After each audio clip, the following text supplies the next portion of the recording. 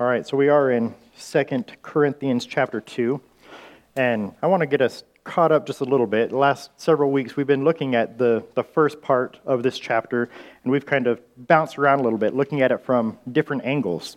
And so I want to kind of take our minds back to where we were a couple of weeks ago when Jeremy showed us the timeline of these events and what was going on as we're leading up to our passage today in verse 14 of chapter 2.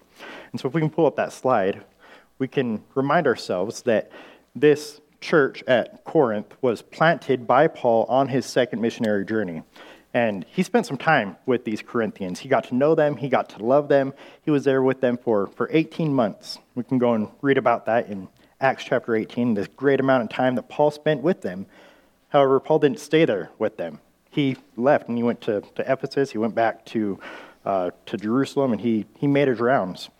And while he was gone, he wrote 2 more letters to the Corinthians. He wrote the lost letter that we don't have. We can read about it in 1 Corinthians chapter 5.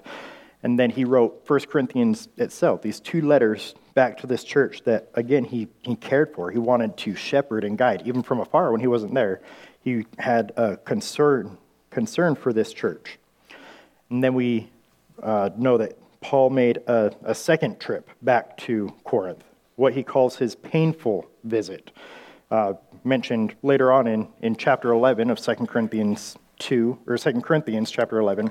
And here in 2 Corinthians 2, we see that he references it as well, back up in verse 1, when he says that he determined this for his own sake, that he would not come to the Corinthians again in sorrow. So he realized, and he's referencing this time that he did come to them in sorrow and saying that was a difficult trip. That wasn't easy. That wasn't necessarily fun, and I don't want to do it again. And because of his desire not to do it again, he sent them a third letter, what is called and referred to as the sorrowful letter, or the harsh letter. And this letter was likely sent along with Timothy, or Titus rather, but Titus was the one who was carrying this letter, delivering it to the Corinthians, and again, hoping to kind of set things straight with them before Paul made this third visit to Corinth that he was planning on. He didn't want to come to them again in sorrow. Well, after this painful visit where Paul had to confront some things and it didn't necessarily go well, and after having sent this severe, harsh letter through Titus, Paul was a little bit concerned. Remember, this is a city that at this point, Paul himself, he didn't even want to go to. We're told back in 1 Corinthians 16 that Apollos didn't want to go there. Paul asked Apollos, will you go there? And Paul said, no way. I'm not doing that. I'm going to stay away from Corinth. I'm not going to touch that with a 10-foot pole, right? This gives Paul reason for concern. He was certainly concerned. Well, let's go back and read the couple of verses leading up to our passage today. 2 Corinthians 2, starting in verse 12. Paul says, "Now when I came to Troas for the gospel of Christ, and when a door was opened to me in the Lord, I had no rest for my spirit, not finding Titus my brother, but taking my leave of them, I went on to Macedonia." So perhaps you'll remember from our past studies that Paul was hoping to meet Titus in Troas. And so he went there already with a troubled heart, with a heavy heart, wondering, well, what happened down in Corinth? And what news is he going to come back with? Is he going to come back at all? Or are they going to treat him kindly and nicely? And he got to Troas and Titus wasn't there. And so his heavy, burdened heart continued to be heavy and burdened. If he wasn't concerned before, he was certainly concerned now. And we have a big gap, a parenthesis of sorts in this letter of Paul's. And he kind of picks up this thought later on in chapter 7. And so let's go there and see chapter 7, verse 5. Chapter 7, verse 5.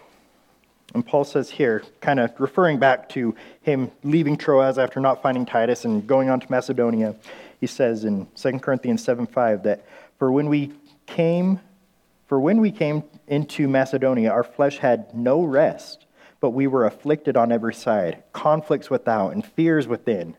But God, who comforts the depressed, comforted us by the coming of Titus, not only by his coming, but also by the comfort with which he was comforted in you, as he reported to us your longing, your mourning, your zeal for me, so that I rejoiced even more. So that's That's good news. That's great news. Titus did meet him in Macedonia, and not only did he meet him, he came back with a good report.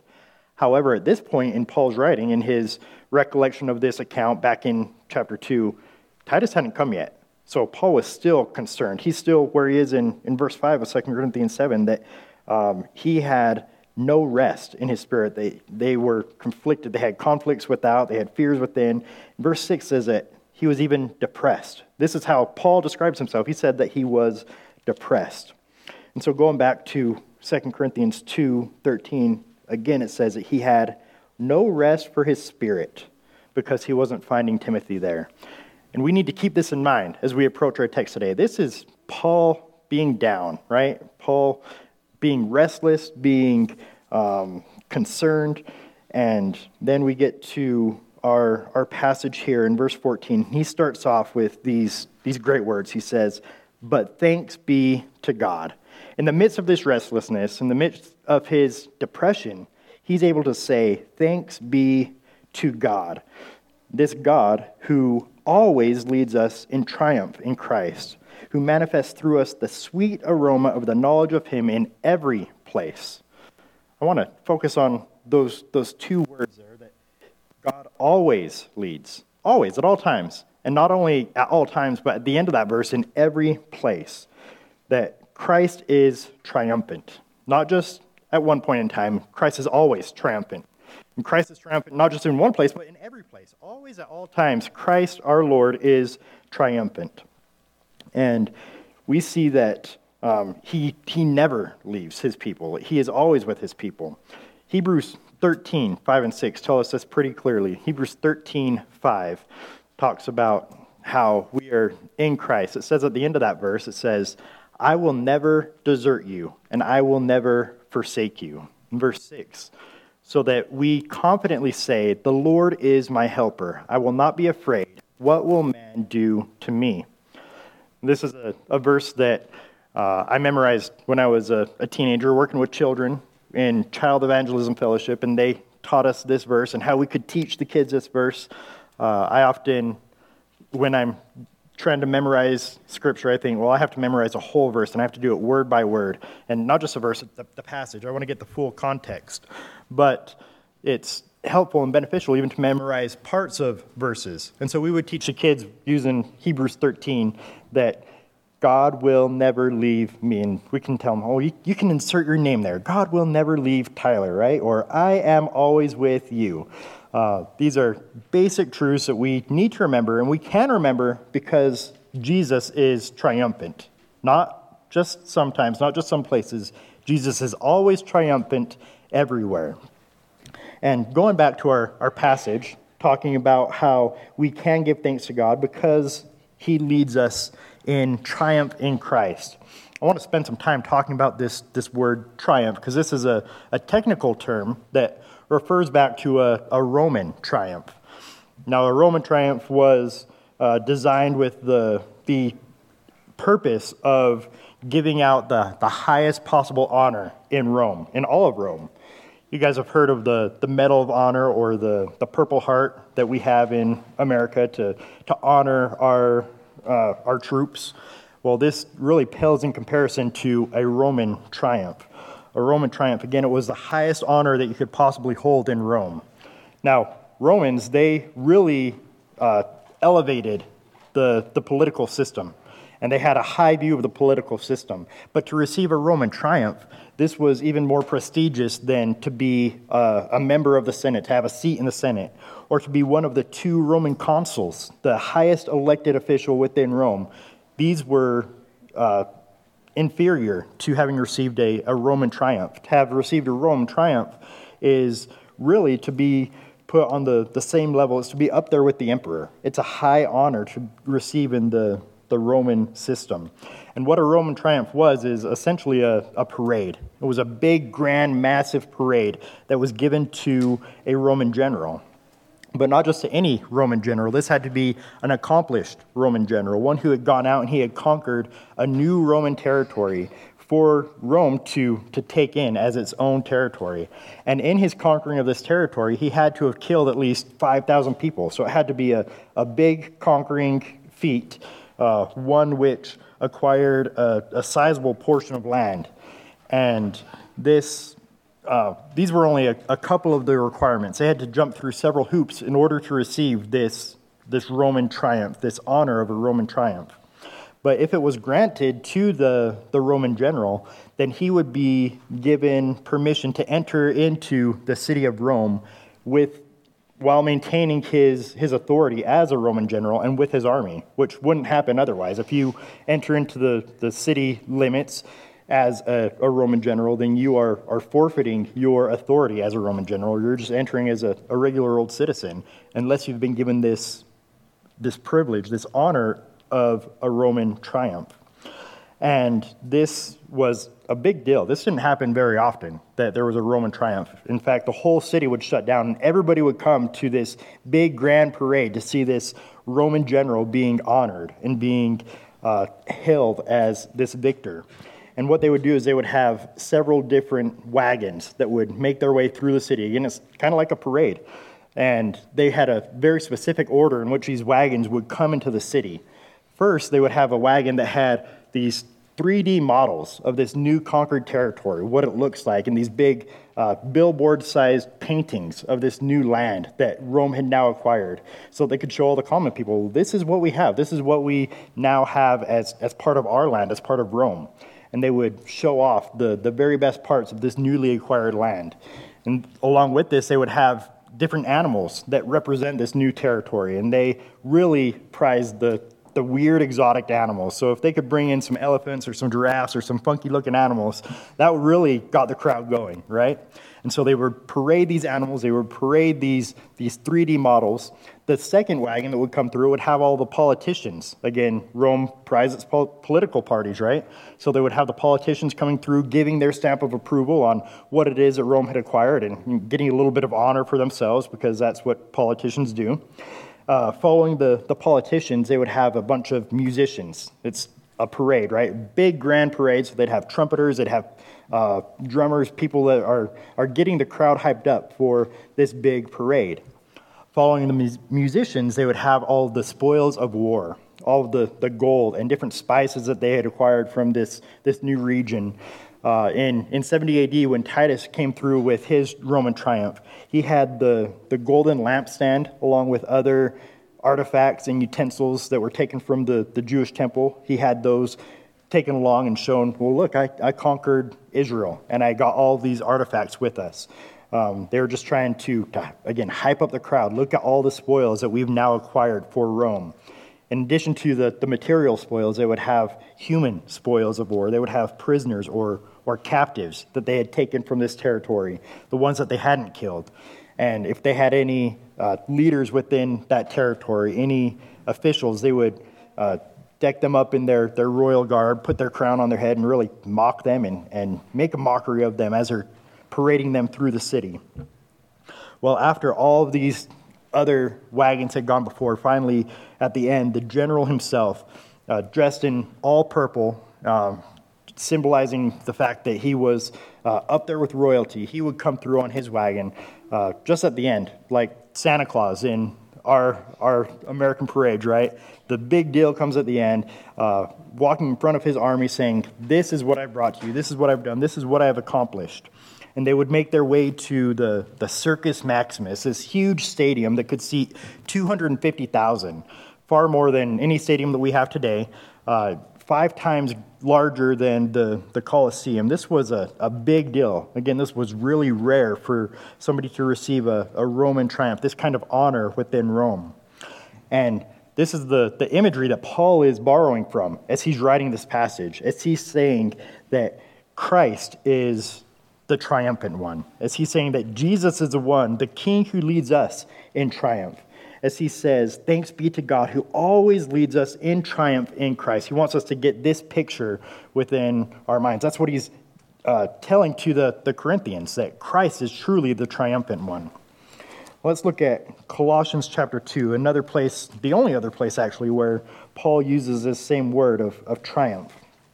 In Colossians 2, starting in verse 13, it says that when you were dead in your transgressions and the uncircumcision of your flesh, he made you alive together with him, having forgiven us all of our transgressions, having canceled out the certificate of debt consisting of decrees against us, which was hostile to us, and he has taken it out of the way, having nailed it to the cross.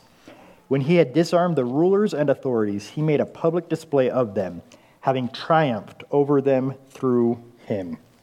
So we see here that Jesus is the triumphant king because of what he has done at the cross, because he has taken those certificates of decrees that are presented against us, and he has nailed them to the cross. He is victorious in the cross. It's because of his work on the cross that he is able to lead in triumph, that he is the triumphant king.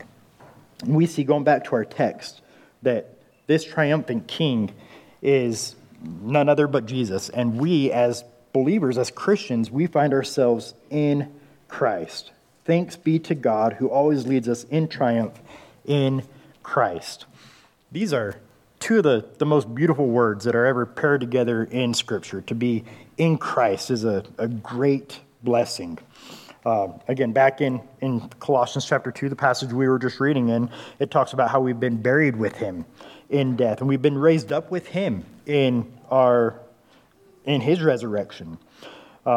If we were to go look at Ephesians, we could see in the first couple chapters of Ephesians that this phrase is used a dozen times just in those 2 chapters alone. And he talks about how our hearts have been enlightened by him, that we have been blessed with an inheritance through Jesus' resurrection, that he has made us alive because of his resurrection, that he has renewed us, he has redeemed us, he has transferred us from the kingdom of darkness into the kingdom of his marvelous Son, into the heavenly realms, that we are victorious because of Christ, that Christ, the victorious one, is who we find ourselves in, that we have this vicarious victory in Jesus, that we are more than conquerors through him who loved us. He is the victorious one. He is the triumphant one. And you and I, if we are in Christ, we find ourselves to be triumphant. In Ephesians 2, verse 7, it says that he might show the surpassing riches of his greatness, of his grace in kindness toward us in Christ Jesus. So he shows us his grace, those of us who are in Christ Jesus. And going back to our passage in 2 Corinthians 2, it talks about how it is not only in us that he has shown us his grace, but it is also through us that he spreads his grace. I think this is really the crux of this passage, that he shows his grace not only in us and towards us, but also through us. We see this in the latter part of verse 14, that he manifests through us the sweet aroma of the knowledge of him in every place. And I really like how the NRSV, the New Revised Standard Version, puts it. It says that through us spreads in every place the fragrance that comes from knowing him. That's a little bit different, right? This phrasing, the fragrance that comes through us. What does that mean? I think it's, again, another reference back to this Roman triumph and what was taking place at this Roman triumph. Let me share with you this quote from Murray Harris. He says, included in the victory procession of this Roman triumph were those who burned incense along with the triumphal route. Others who carried and displayed spices brought from the conquered regions, and yet others who scattered garlands of flowers and sprinkled perfume along the streets.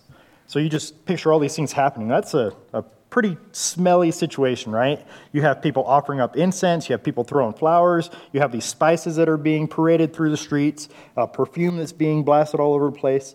This was a very fragrant parade, a very fragrant triumph that was taking place going through these streets. And Paul here, he says that we are a Christ-like aroma. This is the picture that he's trying to draw, the imagery that he's presenting here, the connection that he's making. He says in verse 15 that we are the fragrance of Christ. Now get this, we are the fragrance of Christ first to God, and then among those who are being saved and among those who are perishing. So we are, as believers, a Christ-like aroma to first God and then to men. And so considering how it is that we are a Christ-like aroma to God. This is a concept that is difficult for us to imagine, to wrap our minds around. But we have to realize that, again, we are in Christ when we are this aroma, this fragrance to God. If we were just in ourselves, we would be a very wretched smell to God, right? Because we are, again, by nature, we are children of wrath, even as the rest. We have nothing to offer in and of ourselves. We are stinky, smelly, rotten fish, right? But in Christ, we are this blessed, glorious aroma to the Lord. Let's look at Isaiah chapter 1. We're going to go Old Testament for a moment and see what God thinks of our natural offerings to him. In Isaiah chapter 1, starting in verse 11, it says, "What are your multiplied sacrifices to me?" God speaking. "What are all these sacrifices that you're bringing to me? I have had enough of burnt offerings and rams and the fat of fed cattle, and I take no pleasure in the blood of bulls, lambs, and goats." God doesn't seem very pleased with their offerings. Verse 12, "When you come to appear before me, who requires of you this trampling of my courts? Bring your worthless offerings no longer. Incense is an abomination to me. New moon and Sabbath and calling of assemblies, I cannot endure iniquity and the solemn assembly. I hate your new moon festivals and your appointed feasts. They have become a burden to me, and I am weary of bearing them. So when you spread out your hands in prayer, I will hide my eyes from you. Yes, even though you multiply prayers, I will not listen. Your hands are covered with blood." That's the perception that God has of our prayers, our incense, any righteousness that we have on our own. It's just filthy rags. It's not at all pleasing to God. We have to bring a fragrance that is found to be in Christ. Going into the New Testament, we can look in Romans 12, and we can see that Paul talks about bringing a sacrifice of praise into the house of the Lord, about presenting your body as a living sacrifice, holy and pleasing to him. He talks about being poured out as a drink offering a couple of times in the New Testament. 2 Timothy 4:3 and Philippians 2:12, he says, "I am poured out as a drink offering unto the Lord." He is offering himself up as a fragrant smell to the Lord, but he is doing it in Christ. That is what makes us a pleasing aroma to the Lord, is being in Christ.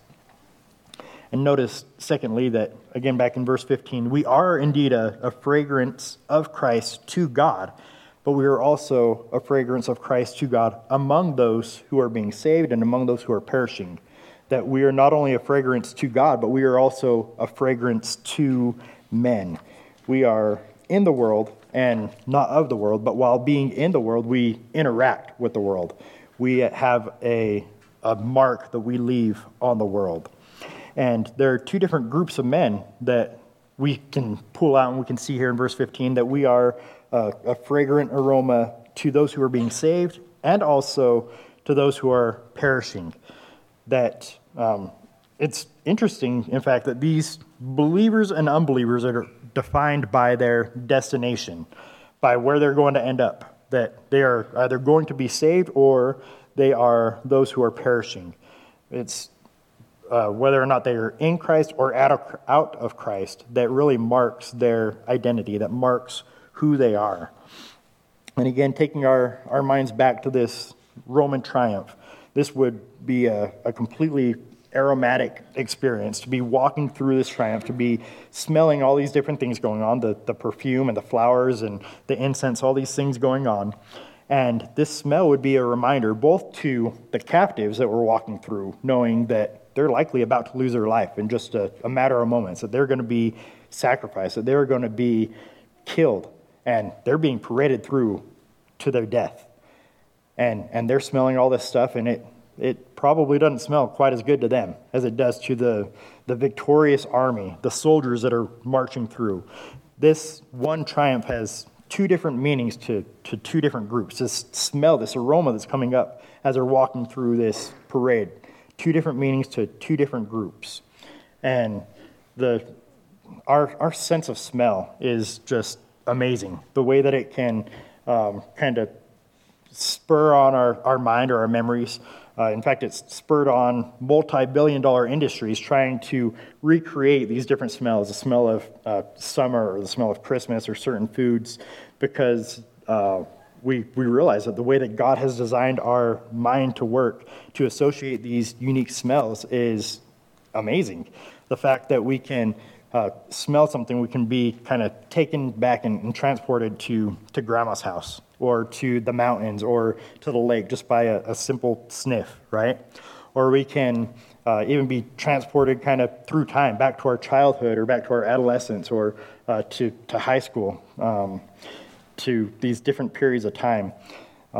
Perhaps your high school experience of smells was more herbal than it ought to have been. There aren't really a whole lot of good smells that are associated with high school, especially public high school, right?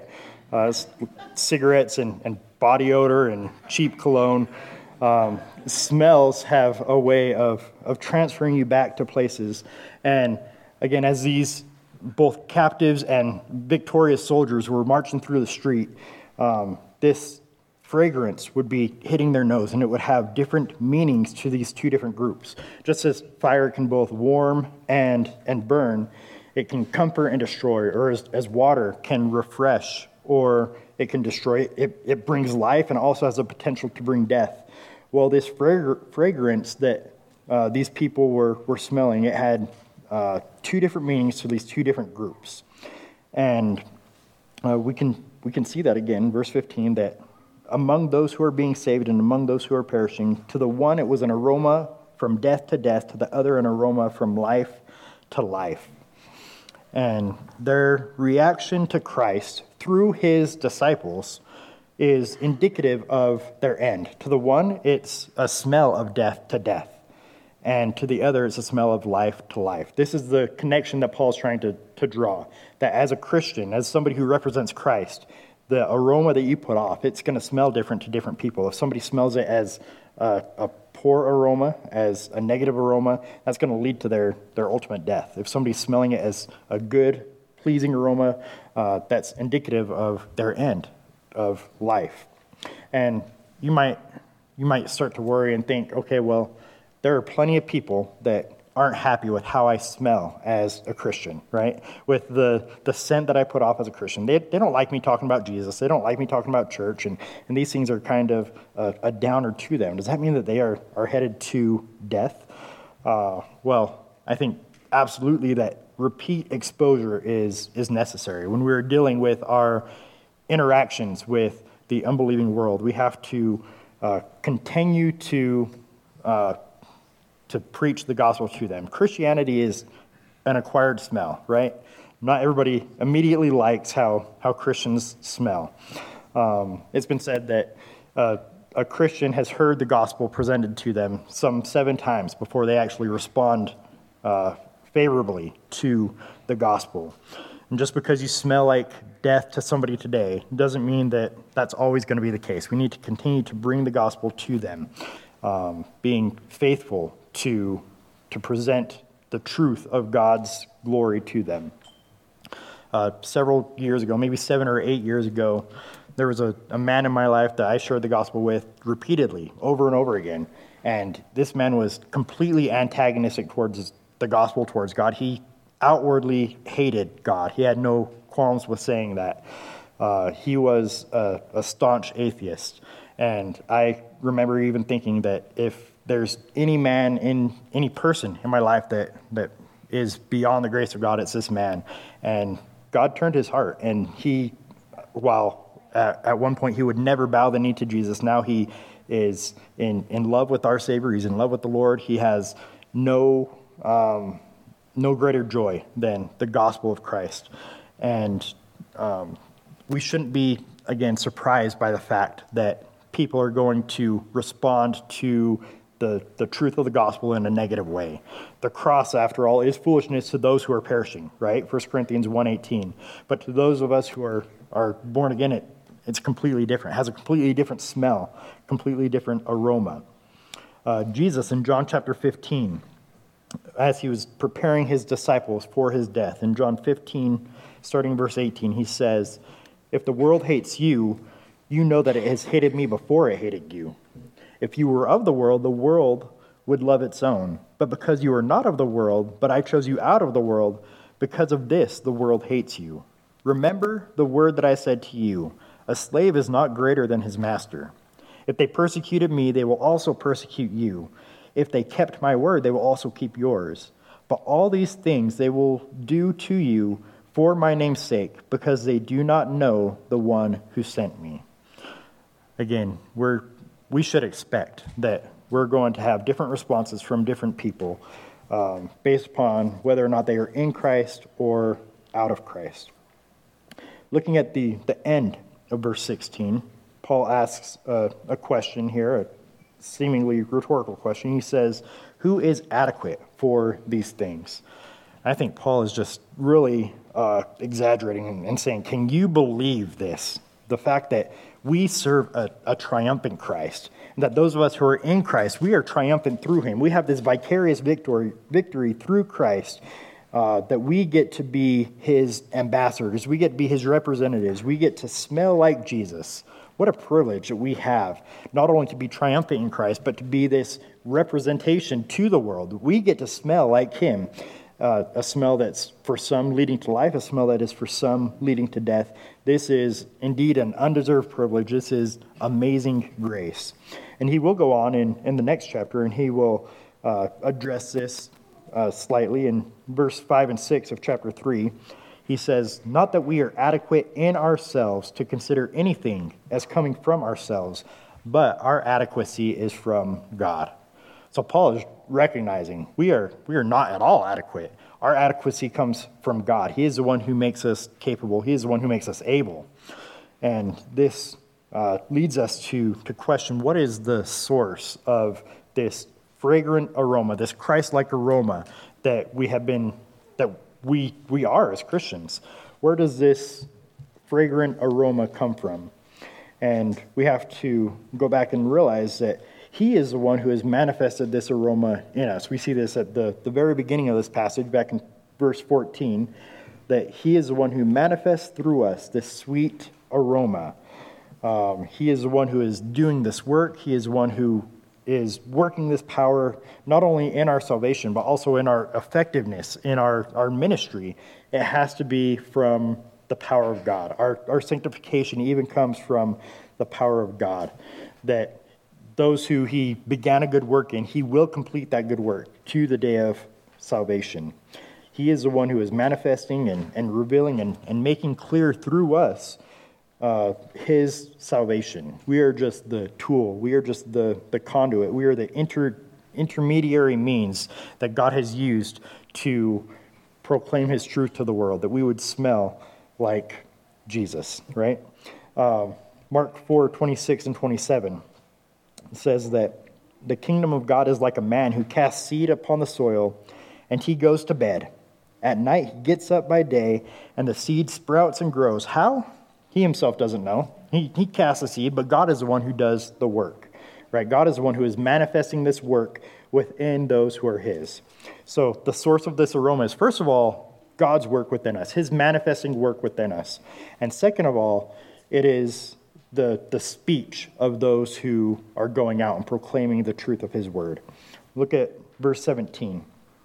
2 Corinthians 2:17 says, for we are not like many, peddling the word of God, but as from God, we speak in Christ in the sight of God. And so this is really Paul commending the Christian's approach over and against the approach of these false apostles, these super apostles who had come into Corinth. Remember, we've talked about, and they are perverting the truth of God's word. They are peddling the truth of God's word. And Paul says, we're not peddling the truth of God's word. We're not out here looking for money. We're not out here looking for power or prestige, any kind of selfish gain. He says, we're out here with sincerity. We are genuine. That word for sincerity we've looked at before is to be tested by the sun to determine whether or not a piece of pottery is truly good, or if it might perhaps be cracked and have been filled in deceitfully with wax to temporarily make it sellable. And Paul is pointing to these other false apostles, and he's saying, no, they are the peddlers. They are the hucksters. They are the con men who actually will sell a piece of pottery that has just been filled in with wax. It's only going to temporarily hold.